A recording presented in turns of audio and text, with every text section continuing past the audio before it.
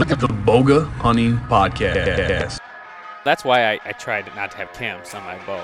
I don't have to deal with slippage or anything like that. You just put a new string on there, you're fine. What is Boga? But seriously, that's the dumbest thing I've ever seen. I am all about Just strap it to your pack. Really appreciate the fact that you're from Michigan and not Georgia. You don't want to be the next Mark Kenyon. No. I'm a shit show. that spot's taken. You can see how pathetic Jared's face is right now because that's how it looked. It was just like, is this good enough? Before we jump into this episode, we have to thank a few of our partners that help make this podcast possible. First up is First Light. Great camo, fusion, cipher. You get to pick your option, or you can go that new ash gray color.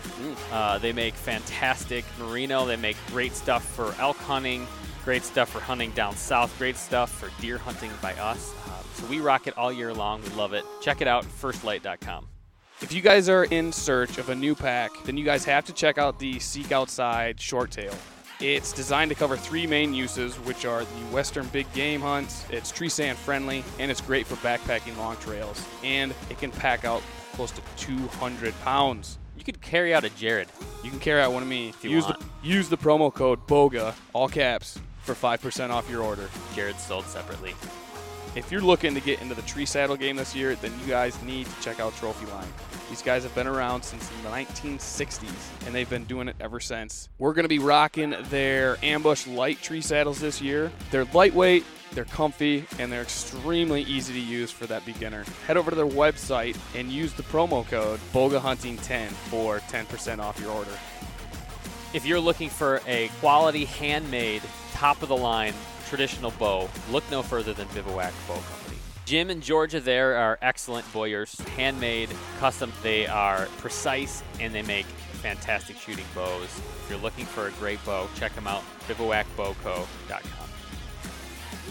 So if you guys are like me and you find that buying new arrows can be completely cumbersome and annoying, where you have to go to the bow shop and have them cut your arrows and glue in the inserts, then you guys need to check out Vector Custom Shop. All of their arrows are purpose-built, meaning they're going to take your draw weight, your draw length, and a bunch of other specs that you want, and they're going to actually make the arrow for you and then send it to you. And they have direct-to-consumer prices. So check these guys out, VectorCustomShop.com. There are a lot of good apps out there, but if you're a hunter and you're looking for a do-it-all app, check out HuntWise. First of all, they have GPS software that tells you where you are, where boundaries are. You can share locations. But it's also a community of hunters where you can all share what you're experiencing. We'll post there pretty regularly. Actually, that is where I have my only social media account. So if you want to see what's going on in my mind, go to HuntWise and check us out. All right, welcome to another episode of the Boga Hunting Podcast. We're continuing our month on scouting, and today we've got John Altman with us today. John, how are you? I'm doing great. It's good to talk to you guys. Yeah, so John, for people who don't know who you are, you mind introducing yourself? Yeah, so I'm John Altman, and I'm a hunter from Maine. I've been here for about 25 years in the state, and pretty much, spent most of my hunting, career just kind of chasing big, mature, old whitetails. So mature Maine whitetails. Yeah. How'd you get started hunting?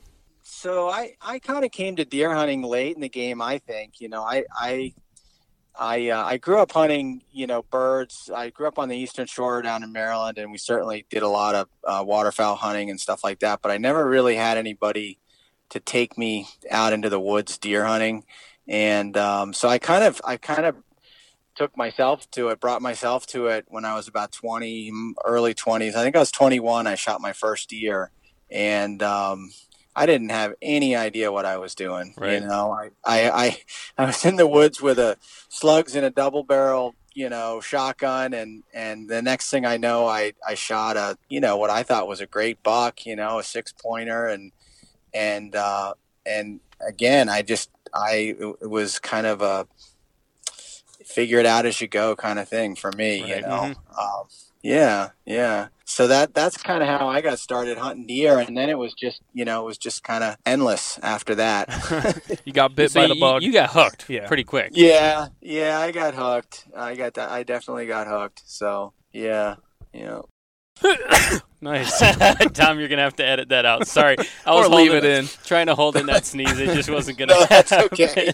I hope it sounds really manly on Yeah. the recording. 'Cause sometimes when I sneeze, it's like a girl sneeze. It kind of sounded Yeah. like a little mouse. Yep. Yeah. So you got the hunting bug, and that's you started hunting. You've been hunting for the last 25 years now. What do you do right now? You know what? You mind telling everybody kind of what you've been working on and how you and I got in touch? Yeah, sure. So, I found myself, in Maine. I'm a building contractor as well, and so I kind of came to Maine to chase that. Where there were a lot of really great houses and still are being built on the coast. Yeah. And so that's what brought me to this part of Maine. And before I knew it, I was renovating an old farmhouse that didn't have any running water or power, and it backed up to just an endless, amount of kind of a woodlot that I was able to hunt in, and that just sort of launched me. I could walk, I could walk all day back there, and just kind of keep going. And so that was sort of how I sort of started, chasing big deer, really. Right. Because we had a real diverse sort of habitat back in there, and it was kind of a university to me. Right. Yeah. So you started kind of getting more into it when you moved into this house, and Yeah. you started. When did you start filming? Because just for the people that are listening, I mean, I first got in touch with you after watching the Seabucks series you guys have on the Real Tree. Is it 360 Network, 365 or something like that? Yeah. Which is a really cool project. But I mean, before we get into talking about that, how did you get to that point? Mm-hmm. Yeah. Well, so I don't know. I always had a photography bug. I think my father handed that down to me, and so I always had a camera growing up. And Jared got the photography bug once. Some antibiotics really wiped that out for him. Yeah. So I always had a camera, and Yep. so I love sort of documenting and storytelling through that, and then, these video cameras came out, and that was about the time, I started really hunting with my kids. And so I just, I had one of these, little cheap, video cameras, and I thought that was the coolest thing ever. And I used to take the kids out and film them climbing up and down out of the trees and all that stuff. And so that, that sort of, I think, my son William, he does a lot of work for Donnie Vincent, and he's made a career out of it. And, so he got it from me, and so we found ourselves managing a farm in Maryland. This was about, I don't know, 10 years ago or so. We were managing a farm down in Maryland on the Eastern Shore that just sort of was something that kind of paralleled my building career. And when we got down there, we just kind of landed smack in it. And, we had a bunch of really good mature whitetail running around. And, William was just sort of out of high school and trying to figure out, where he was going to go with his life. If he was going to go to college or if he was going to just kind of start off in another direction. And, he obviously grew up hunting hard and had the photography kind of bug as well. And next thing you know, a camera showed up, the UPS driver brought a camera, and, we were literally grabbing the box and ripping it open and running into the woods with it. And I think that week we killed 2 smashers, on film. That awesome. week, we found ourselves in the tree and we're like, how do you turn this thing on? Like we couldn't even figure it out, and we finally got it on, and, big buck came out. But that's how, that's kind of how the sort of professional filming career kind of got launched down there. We filmed a lot of hunts together down there, and that was right about when social media was really, starting to kick in, and William was able to really put himself out there that way. in through those, social media channels. And the next thing you know, he was getting calls from, some of the bigger, name people. And they were saying, hey, can you do this? Can you do that? And I love your photos. Can we use that? We want to use this in an ad, and we did some early on stuff with Sitka when they were kind of making their launch with their camo patterns. Yep. And William did some work with Jeff Simpson, and then the next thing you know, he was working with Donnie, and he was just buried in it. So that was sort of his launch, and then this Seabucks sort of spawned out of some of that just from being around, Williams, sort of entrance into sort of that whole professional sort of videography world, and so. We always had a camera, and we always have a camera. So we love telling stories that way. So that's kind of how Seabucks came together. And Seabucks is a collective effort. We have quite a few partners in that. And so there's really a bunch of us, and we all have a lot of hunting skills, and we all have a lot of filming skills. And so it's kind of a collaboration, really, about the Northeast. Yeah, I mean, you're slowly releasing these as you go. They're great to watch. Yeah. Yeah, John, give us a 10,000-foot view of what Seabucks is and what you guys have been doing over there. Yeah, so I think, Seabucks just really represents how, we hunt in the Northeast. And I think a lot of people can relate to it. They're not necessarily hunting, the same way that we are, but, we're basically in their backyard. And I think that's just something it's very kind of comforting.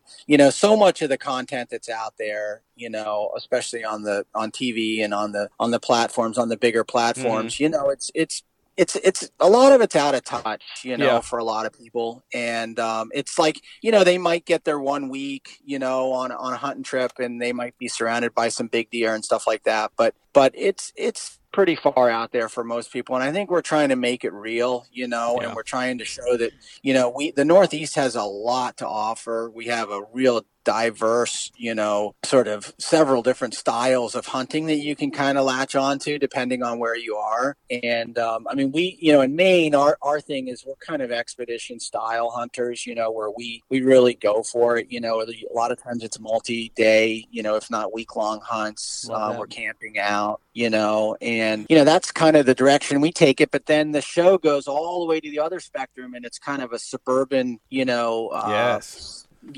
approach to hunting where we have really big mature whitetail as well, and then we got Brett in the mountains, hunting high altitude, mountains in New Hampshire. And, so we're kind of trying to cover, the eastern seaboard, if you will. And I think that's sort of how Seabucks came about. We're all connected by the water, these states that we're talking about. Right. And we have, big mature whitetails, and, we all love to pursue them and kind of. And you guys don't get a ton of publicity. The East. I mean, you hear all about the Midwest giants, or the mountain bucks, and all the adventure you can have out there. But I mean, Maine is wild, and you guys have along the whole East Coast. You have great hunting opportunities. Yeah, we do. I think that a real challenge is that, it's just a lot harder. I mean, it's like I can go to hunt in Illinois, and if I have a week-long stint and I'm going to sit all day, there's a pretty good chance I'm going to have at least a good encounter, with a mature whitetail, New England's, particularly Maine, it's just not that way, it just isn't going to happen as quickly. And so I think that's why there hasn't been a whole lot of content coming out of the Northeast, because, it's just people realize that it's going to be really, really hard to produce it. But, our approach is that we have, we're covering multiple states. We have different hunting styles, and so we have sort of a bank of info, always coming in that we can make shows out of. Yep. And last year I think we surpassed our sort of wildest dreams. We really were really happy with what we did in terms of what we captured and with encounters, deer on the ground, and just sort of telling the story, and so. Well, you guys put if you're willing to talk about it, an especially special deer in the ground. Mm-hmm. You in particular. Yes. You want to run. So, and I want to tie this. This is a little bit of the segue, Jared, Nice. to the topic for the week. But scouting, right? You get a chance at a buck you've named Bigfoot. Right. Give us a little background on who this buck was, how you scouted him, and then I probably have a lot more questions for you. Yeah, sure. So Bigfoot is a deer that we found. We're trying to figure all this out exactly. We found Bigfoot on an island. A lot of what we do is this coastal island thing, which is a whole unique opportunity in itself. So you're boating out to these islands that are in the ocean? Yes. Yeah. That's usually cool. That requires a few mile crossing. And then, we have a lot of islands in Maine, so, we're kind of all over the place. But we found him on an island 5 years ago, I think it was. And, we identified him as a mature whitetail, and, he obviously was on our list and on our radar. And then we kind of continued to keep an eye on him, and we hunted him for sure. He was definitely a deer that we hunted. He had a fairly small core, and we just collected information on him with trail cameras. We never saw him, during an open hunting. Well, we never saw him with our eyes. Right. Yeah. I think the long and the short of it was it was a long haul with him. We were very frustrated at times because we couldn't really figure out quite what was going on. We'd get pictures of him, and then he'd disappear. And I think really what it was we were spending too much time trying to get pictures of him, So you're saying you're almost scouting too much ahead of the season, or what? Well, for this particular deer, we were. We already, the first couple of years, we already knew what he was doing and where he was doing it. And but we continued to kind of hold that pattern, and I think it really worked against us because he was there. He was going to do his routine, and by us going in and out of there and checking cameras, I mean, we don't have any cell phone cameras. We just not that I don't appreciate them, and we probably should be using them. We just don't. So for us to check cameras, like particularly on islands, it's a big commitment. It's usually it's an entire day. We go out and we go to multiple islands and check cameras, and we run around. And when you're hurrying in there to grab your camera, pull your card, battery it up, do whatever you got to do, these mature bucks, they just figure that out. Yep. And I think with Bigfoot, I really think that was the key. Was just deciding not to try to pin him down. Like I said, we knew what he was doing. We made a decision early on in the season, in the scouting season. We said, we'll put some cameras out in the general area, but where we're going to hunt him, like we're going to stay, we're going to be like 500 yards away. Yeah. Just leave that alone, because we already know what we know. He's there. He's going to go there. And I really feel like this last season, that was really the big decision that was made that got us, in range of him. I really do. Because when he came in, I mean, if you watch that footage, you can tell he was completely relaxed. Yeah. He was just we were more or less in his bedroom, and it was the first time we'd been in there for a year, Right. So, well, yeah. I mean, the deer was huge. I mean, he's in velvet, which always makes him even look bigger. And how much did that thing weigh? How did you weigh him? Yeah, we weighed him. This was the first week in September that he was harvested, and we weighed him. He weighed 218 pounds. Holy cow! But he had just an enormous frame. I mean, he had another probably month of putting it on. Know, so I would think he was probably going to get to be about 230, something in that neighborhood, which is a really big deer for us. But he was also 11 and a half years old.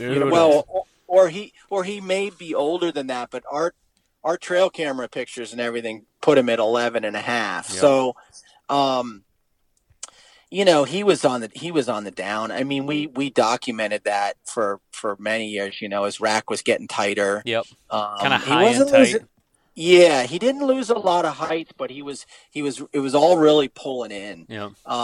And you could start to see, like we called him a pot belly deer. Like Yeah. you could just see the wrinkles, and you could see his belly hanging He's down. got that Jared belly, just hanging down. Yeah. No, Jared keeps it tight. Yeah. No. Well, I've never had another deer on the ground that compares to this deer in so many ways. Yeah. It's just, he just was a really, really unique character. Yeah, it was a crazy hunt. There was so many emotions tied into that. I mean, you go to a spot and sort of try to connect with this animal for that many years. Yeah. And then you finally do. And then you're just like, you're just completely disoriented. You're like, what do I do now? Like, right. And like, I know he's there. Really what's next? Totally anticlimactic, Yeah. But I think that, I've had that experience with a lot of big mature deer, and that's sort of like the other side, right? You sort of, you go through that, and I don't know, it takes my breath away just thinking about it now. Well, so I want to get into how you kind of found him, patterned him, and maybe how you're going about scouting other deer. But it seems to me the older one of these deer get, the more predictable and the less their range is varied. I mean, it seems like they're more scheduled, and they're more easy to predict in a smaller range. Would you agree with that? I would agree with that. I mean, a lot of it has to do with the time of the year that you're hunting them, but we're able to start in September hunting islands, and so that's a real bonus. It's huge. Because the deer behavior in September is very different than it is in October, and then it's extremely different from what happens in November. So that, I think is really valuable piece of this whole puzzle. November, rut hunting is like, it's my least favorite thing, right? Because you don't know what's going to happen. You don't know where your deer are, but September is golden. It really is. There's just so many things that you have going for you. Predictable deer, less pressure. Yep.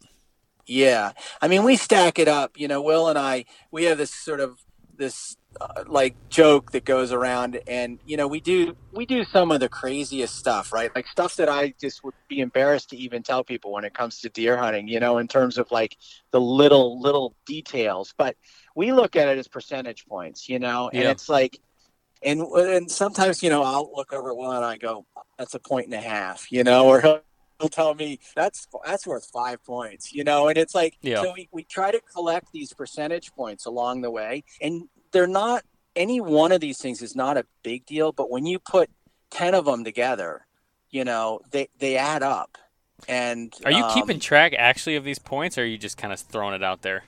Well, I think we just kind of throw it out. I'm going to start doing that, Jared. That's 5 points in our favor, Yeah. I respect that. Yeah. But it's little things. I think it's how we justify some of the craziness, because, I mean, we're definitely crazy about it, there's no doubt about it. So, yeah. So, I mean, you get lucky, right? Everybody gets lucky. I mean, I have a lucky buck. I don't know if you guys have a lucky buck or not, but I mean, I think every really committed hunter gets one lucky buck in their lifetime. I bank on that lucky buck. I put out lucky buck once in a while. You do put out some lucky buck. No, it's. But I like to bank on luck. I figure I'm a lucky guy. I'd rather be lucky than good. Yeah. Right. What? No, I'm just kidding. No, but it is nice. And actually, when you talk about hunting the rut, I feel like that's when a lot of the luck comes into play. Because like, you're out there. If you're just out there, anything can happen really wherever you're sitting. Right. Yeah. I mean, it's like, it can happen, right? You can just be that guy that's in the woods and you shoot a giant, 7 or 8 or 10-year-old deer that's 220 pounds. Yeah. But, you're not going to do it on luck over and over and over again. It's just not going to happen, right? And I shot one a few years back in a spot that we didn't really know anything about. We were just sort of early season, sort of poking our way into a spot. And this awesome, mature 6-year-old Maine stud with a drop beam, came in and I shot him. But I mean, that's like never going to happen again, for me. That, like I said, that was my lucky buck. And, but if you really want to be consistent and maybe not year after year, but try to year after year kill these big mature bucks, there's a whole nother set of skills that go with that, Jared, have you used your yucky buck? Have you used your lucky buck yet? Lifetime lucky buck? Ooh, probably. I think I have already. Would you call the Illinois buck a lucky buck? I would call that a lucky buck. In the scenario that happened when I was younger, just how we practically went out there from a 5-hour car ride, just threw on camo, jumped out there, and then you start seeing deer, and it was like a fork buck, then a 6-point, then an 8-point, and then a 10-point that came, like 20 yards, never expecting that. Yeah, I think my lucky buck has been cashed in already. Man, that's not a bad one to cash it in on. I have not used mine yet. You wouldn't call that one you had a couple years ago? I went out there. I prepared it. I had been scouting that area. I put trail cameras out. Like, I knew he was in there. I can't wait for mine. Maybe this is the year. Maybe this is the year.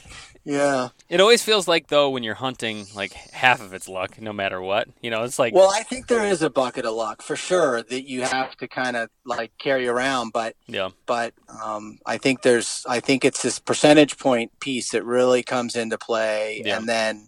There's knowing when to take risk. That's a really big one. I think of myself as a fairly risky hunter. I'm usually willing to give up a fair amount to get into a place that if I really think he's in there, I'll give up something pretty significant to put myself there. And I mean, I have that sort of heated disagreement with people all the time, and I'm like, no, I have to be there, you know. And it's like, well, you're gonna end up walking right through, or this or that, or and it's like, yeah, but he's gonna be there, and I know what I'm gonna give up, and it's worth it to me, you know. It's a 60-40 split, in my favor, or it's a 60-40 split in his favor, but still, like, I'm willing to do it, and I've always hunted that way, and I feel like it's worked out for me a lot in a lot of ways, taking that risk.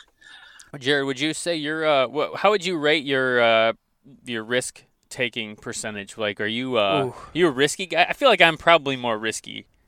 I take more risks when compared to me, or just compared to you. Would you say that's true? I would say depending on the situation. Elaborate. Okay. I can't elaborate. I got nothing. I feel like I'm more prone. I'll blow up a spot a lot faster than you. That's fair. Like, I'll jump right in there. I could see that. You know what I'm saying? Go right in. Where I'm just like, hey man, let's hang back. Let's hang back. Let's look as we go in. Where you're like, oh man, I'm gonna go right in the middle, and we'll just scout it out, and we're gonna just get at. Yeah, and you know what? It's burned me a few times. Being right it's definitely gonna burn you a few times, but. All right. But you got to be there, though. I mean, if you talk yourself right out of going hunting, right? It's like, this isn't exactly right, or the wind's not right, the this, the that. I killed a deer a few years back in Maine. It was a deer that I've been hunting for a while. Will and I have been hunting for a while, and he's 12 and a half years old. Just a giant, Maine buck. And the wind was all wrong. It was Thanksgiving Day. The wind was all wrong to hunt where I knew I needed to hunt. It was his home range. It was the end of the rut. I knew he was going to be there. Yeah. The day before, and this doesn't happen in Maine, the day before, I saw 9 does in a line walking through the woods. That's just not something you see, right? Yep. And I was laying in bed, and I was like, tired. It was the end of the season. I'd hunted the first 2 weeks of gun season with my bow because I wanted to kill him so bad with my bow. Yep. It was cold. I had my rifle, and the wind was wrong, and I literally had talked myself out of going. And then I thought, I can't not go. There were 9 does in there yesterday. Right. I said, he is gonna be there. And I went in. The wind was wrong, and I shot him at 18 yards with my rifle. Oh, wow.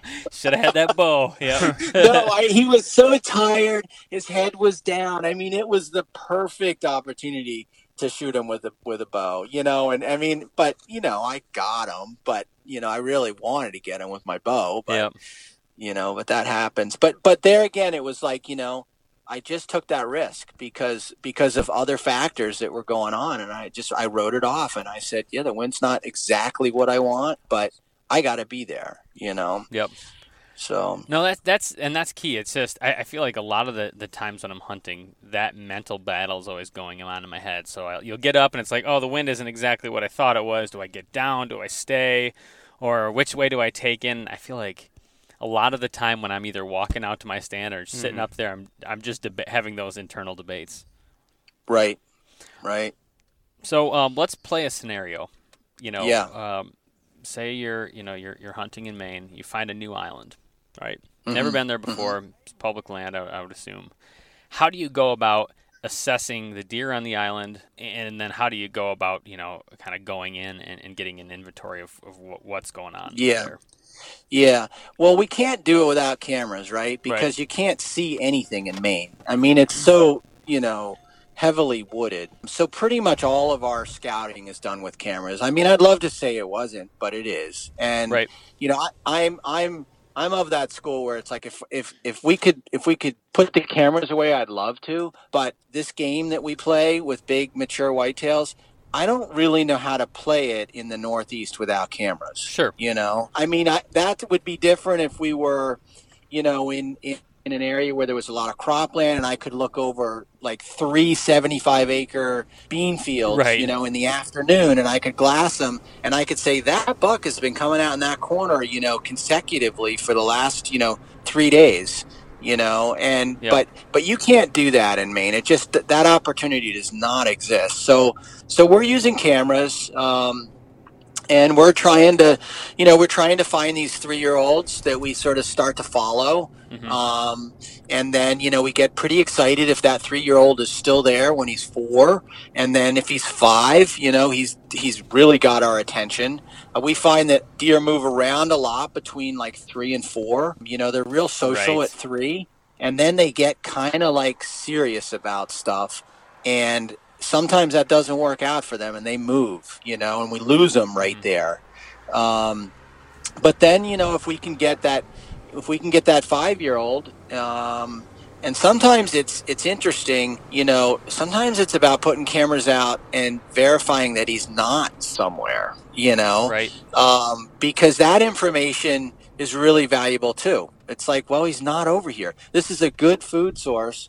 It's only 500 yards away, but he is just not here. And it's like, okay, well, then something. You cross that whole area off your list.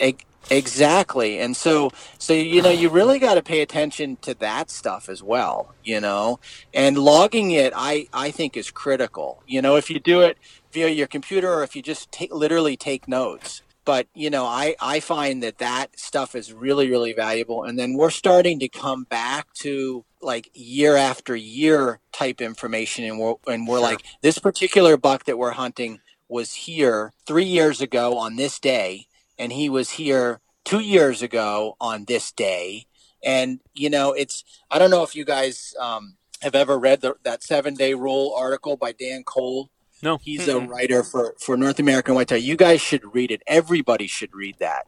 And he actually sort of is very good at articulating something that we feel like we have learned just by experience over the years. And that's the deer they repeat, especially when they get older, they repeat their steps like almost to the day. Every week. And it sounds crazy, or within the week. Yeah, and at the same time, and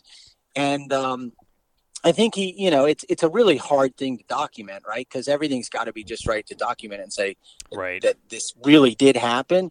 It's a theory, but I really think it is happening, and we can document it just with trail camera pictures, and so I think having really good notes, really good stuff that you can go back to year after year, if you're hunting these big mature bucks and you're going to follow them for a couple of years. I mean, not everybody's into that, right? So, but we happen to be, and so that's one of the techniques that we use. And without the trail cameras, we would never be able to do that, Well, because at that point, you're only really reading sign, which is obviously a great way to do it, but you're not going to be able to judge so much a deer's age. I mean, you can do some things like height of the rub on a tree, or girth of the tree, the yaw, if you will. Right. Yeah. Right. Yeah. We collect the information, and it takes multiple years, and we've got some deer that we've got 4 or 5 years on right now that we're hunting, and those are mature 8, 9, 10-year-old deer. I think we have one that we feel is 11 right now, and so we have a pretty big list, and I mean it's spread out, it's all over the place, right? And it's hard to hunt all of those deer. What happens is we kind of get crazed about 1 or 2 deer, and that's where most of our time and energy goes in. But William's going to kill on Seabucks. William's going to kill a real character, a deer that we were after for a long time. And, he literally left the day we started filming Seabucks, the actual hunting section of Seabucks. And he was in Alaska for 65 days.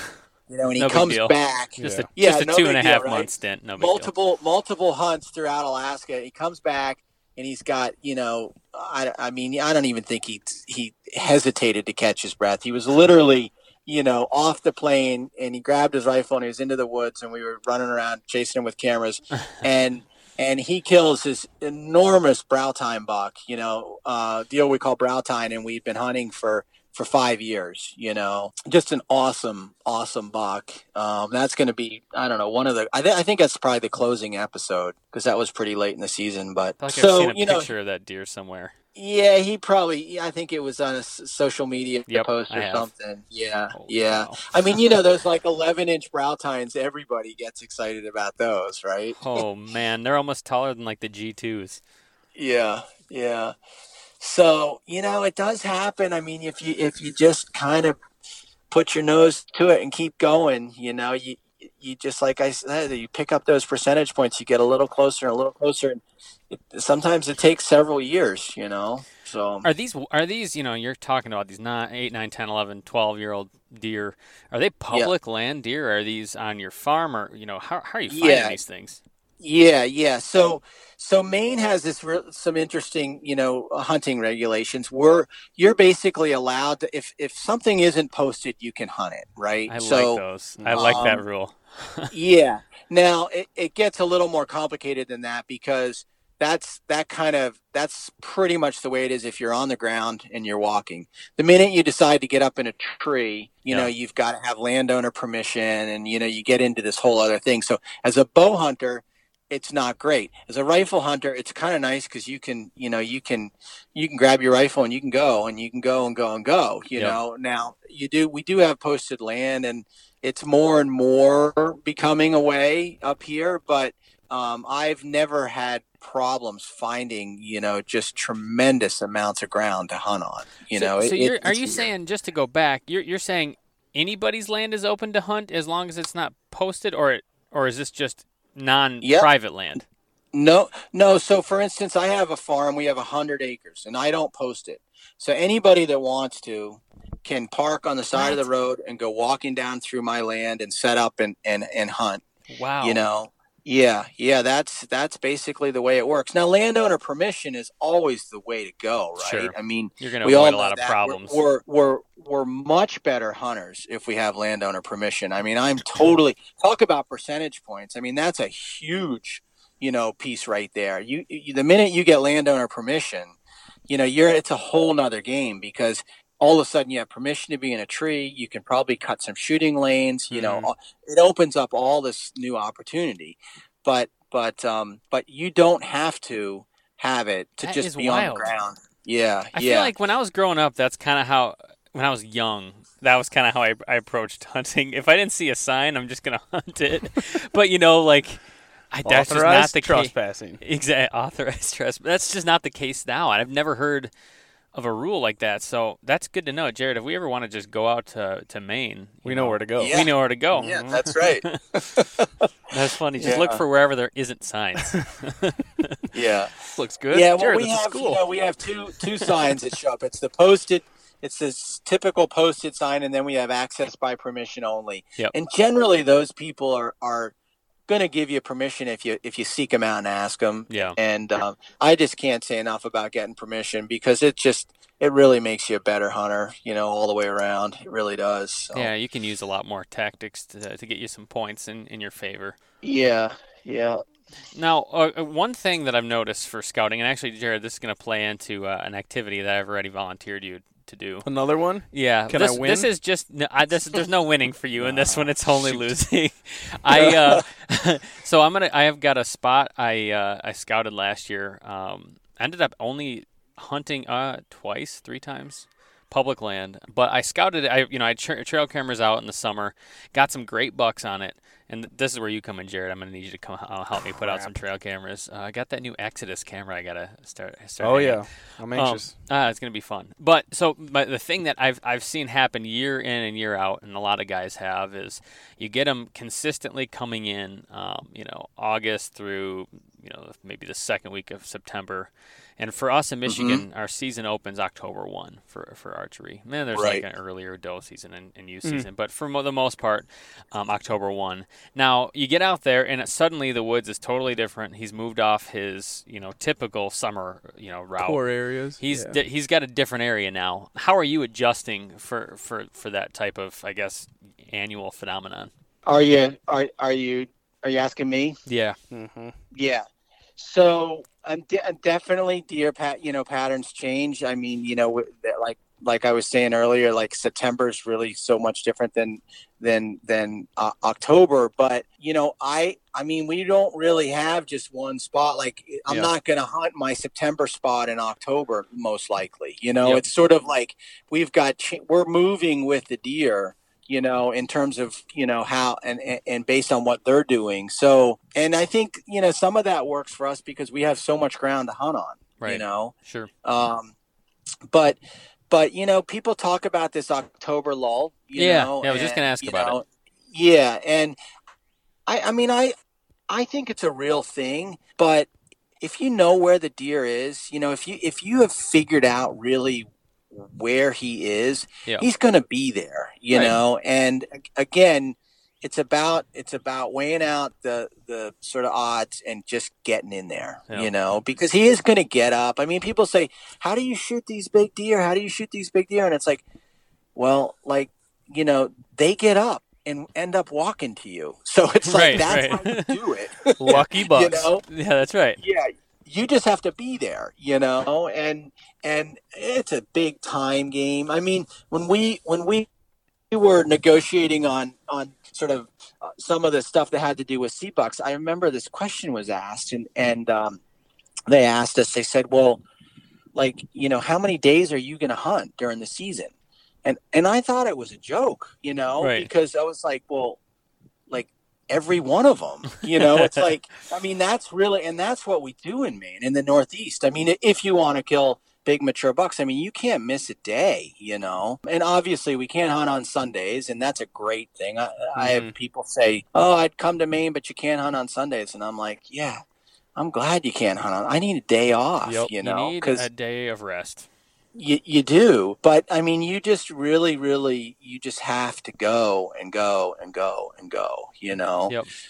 And I mean, that's how you're gonna tip the scale. So, but October, I mean, it's definitely a different behavior in October, and I think you kind of have to set up your hunting strategy based on that, because it's just everything changes really quickly, Yeah. So going into 2020.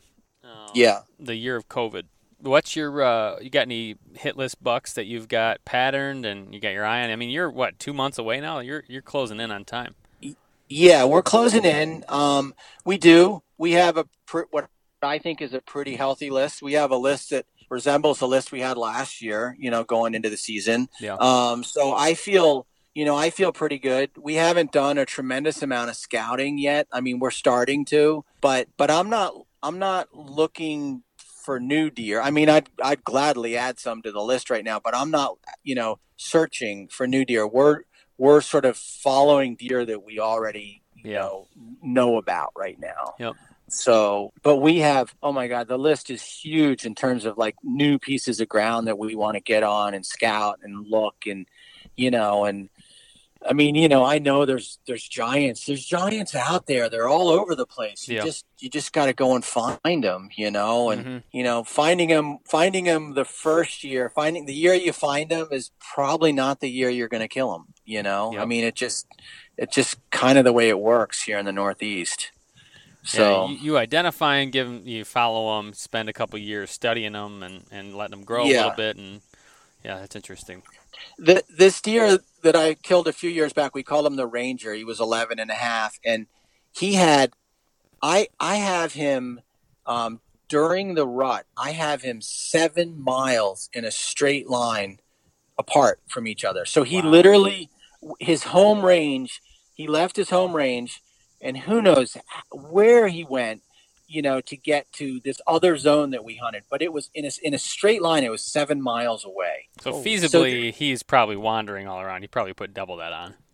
Oh, anyway. I mean, if I just put natural, things in the way like heaths and mountains and rock ledges and all that, I mean, yeah, he probably tripled that, to do that loop. So that's amazing. How are you going to find him? How are you going to find him when he's doing that? You know what I mean? Like, you're not. Yep. That's that rut thing. It comes back to that rut thing. I mean, you might get lucky, but, if that deer could tell stories, think about the hunters he walked around. Right.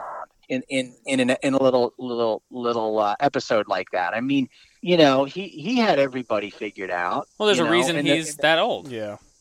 There was a reason that he's that old. And he probably wasn't going to die anywhere other than his home, like his home range, right there. That was the place to catch him making a mistake, and, I think a lot of the big deer are that way. I really do. Well, I got to say, you're giving Maine a good name, Mm-hmm. to hear. I mean, you've good. rattled off like how many double-digit aged bucks. I don't know that Have you ever seen in Michigan a 10-year-plus-year-old buck? I have seen one, and you want to know how I know? Because your dad. My dad shot it, and it was this buck who had some genetic malady where he grew these little nubbin. It was like a thumb. But they'd kind of go out and were they forward or back? It was like kind of downish. Yeah, kind of down, weird. And so I think it was just assumed it was a doe, and somehow it just kept slipping past hunters. But other than that, I don't see deer like that around here. So I mean, like I said, giving Maine a heck of a name. Either that, or you're just a fantastic hunter, and I would assume it's probably a little bit of both. Yeah. Well, Maine's got a lot to offer. It really does. It's kind of, I don't know. I feel like it's one of the best kept secrets right now. But that being said, I don't think you're just gonna, you plan to come to Maine for a week and hunt, it might happen. It might be your lucky buck year, but there's a good chance that it's not going to happen. I can't tell you how many seasons went by, where, we just didn't see a shooter, or I think William counted up, not this last buck that he shot, but the one he shot before that, which was 2 years ago, I think, or 3 years ago now. But I think he passed something like, 18 bucks before he got an opportunity at that. And I mean, if you tell people, oh yeah, I passed 18 bucks, they're going to look in Maine. They're going to look at you and like, no, you didn't. Right. Yep. Like nobody does that, right? Yep. 18 bucks in one season, but he did, and then he shot, a 7-year-old that, was a super cool deer, had survived a massive coyote attack. Half of its rump was like gone. I mean, this deer was like this deer had a real story to tell. Just a warrior. Yeah. Yeah. So, it's about time. It's about putting the time in, and we do with great sacrifice to our families, and we don't get to hunt other places. I mean, I can't tell you how supportive my wife is. I don't know where you guys are at on that whole spectrum, but she knows where my passion is, and she, I mean, we have 6 kids, we have a farm, and I make an absolutely incredible commitment to whitetail, and and she supports me to do it, and I couldn't do it without that support. So 6 kids, he put you to shame, Jared. I You're know. only halfway I'm only there. on the 3. You got time. I you got know. time. I'm like an old guy. Well, we're not spacing them off very far. You are apart. not. You We're are like really rapid cramming fire. that in right now. Holy cow! I know. Good for you. Hey. I got one. I stuck with one because later on, that means more hunting. Oh. No, but our wives put up with a lot too. I mean, just Yeah. the fact that we spend, hours every week talking to people about hunting and taking pictures. Oh and yeah. all the stuff that goes with just getting us out in the woods. It's a big commitment, but it definitely pays off, and it's I like to think of it as there's a lot of hobbies out there. There's whittling. Right. There's making model airplanes. This I feel like at least the drinking beer, just recreational drug use. We're out contributing good thing. Yeah, we're bringing meat home. Yeah. We're balancing the herd. I feel like we're really doing it. Absolutely. For people, and I want to thank you for taking the time. We really appreciate you sharing all the knowledge you have, and like a little bit about Maine, which sounds just like an amazing place. Was there a little bit this summer, but not for hunting, or last summer. Okay. So for people who are looking for more information, who want to see the Seabucks, where can they find it? Where can they find more about you? Sure. So Seabucks, it's pretty easy. There's a platform, Realtree 365. It's a national platform. I mean, it's free to watch. Anybody can watch it, and they're dropping. I think we have 8 more episodes that are going to drop. We made 16 altogether. It started off strong with Bigfoot, and then it had a little bit of a lull, but now I think every episode, we're harvesting a deer in every episode from here on out. And so it finishes really strong.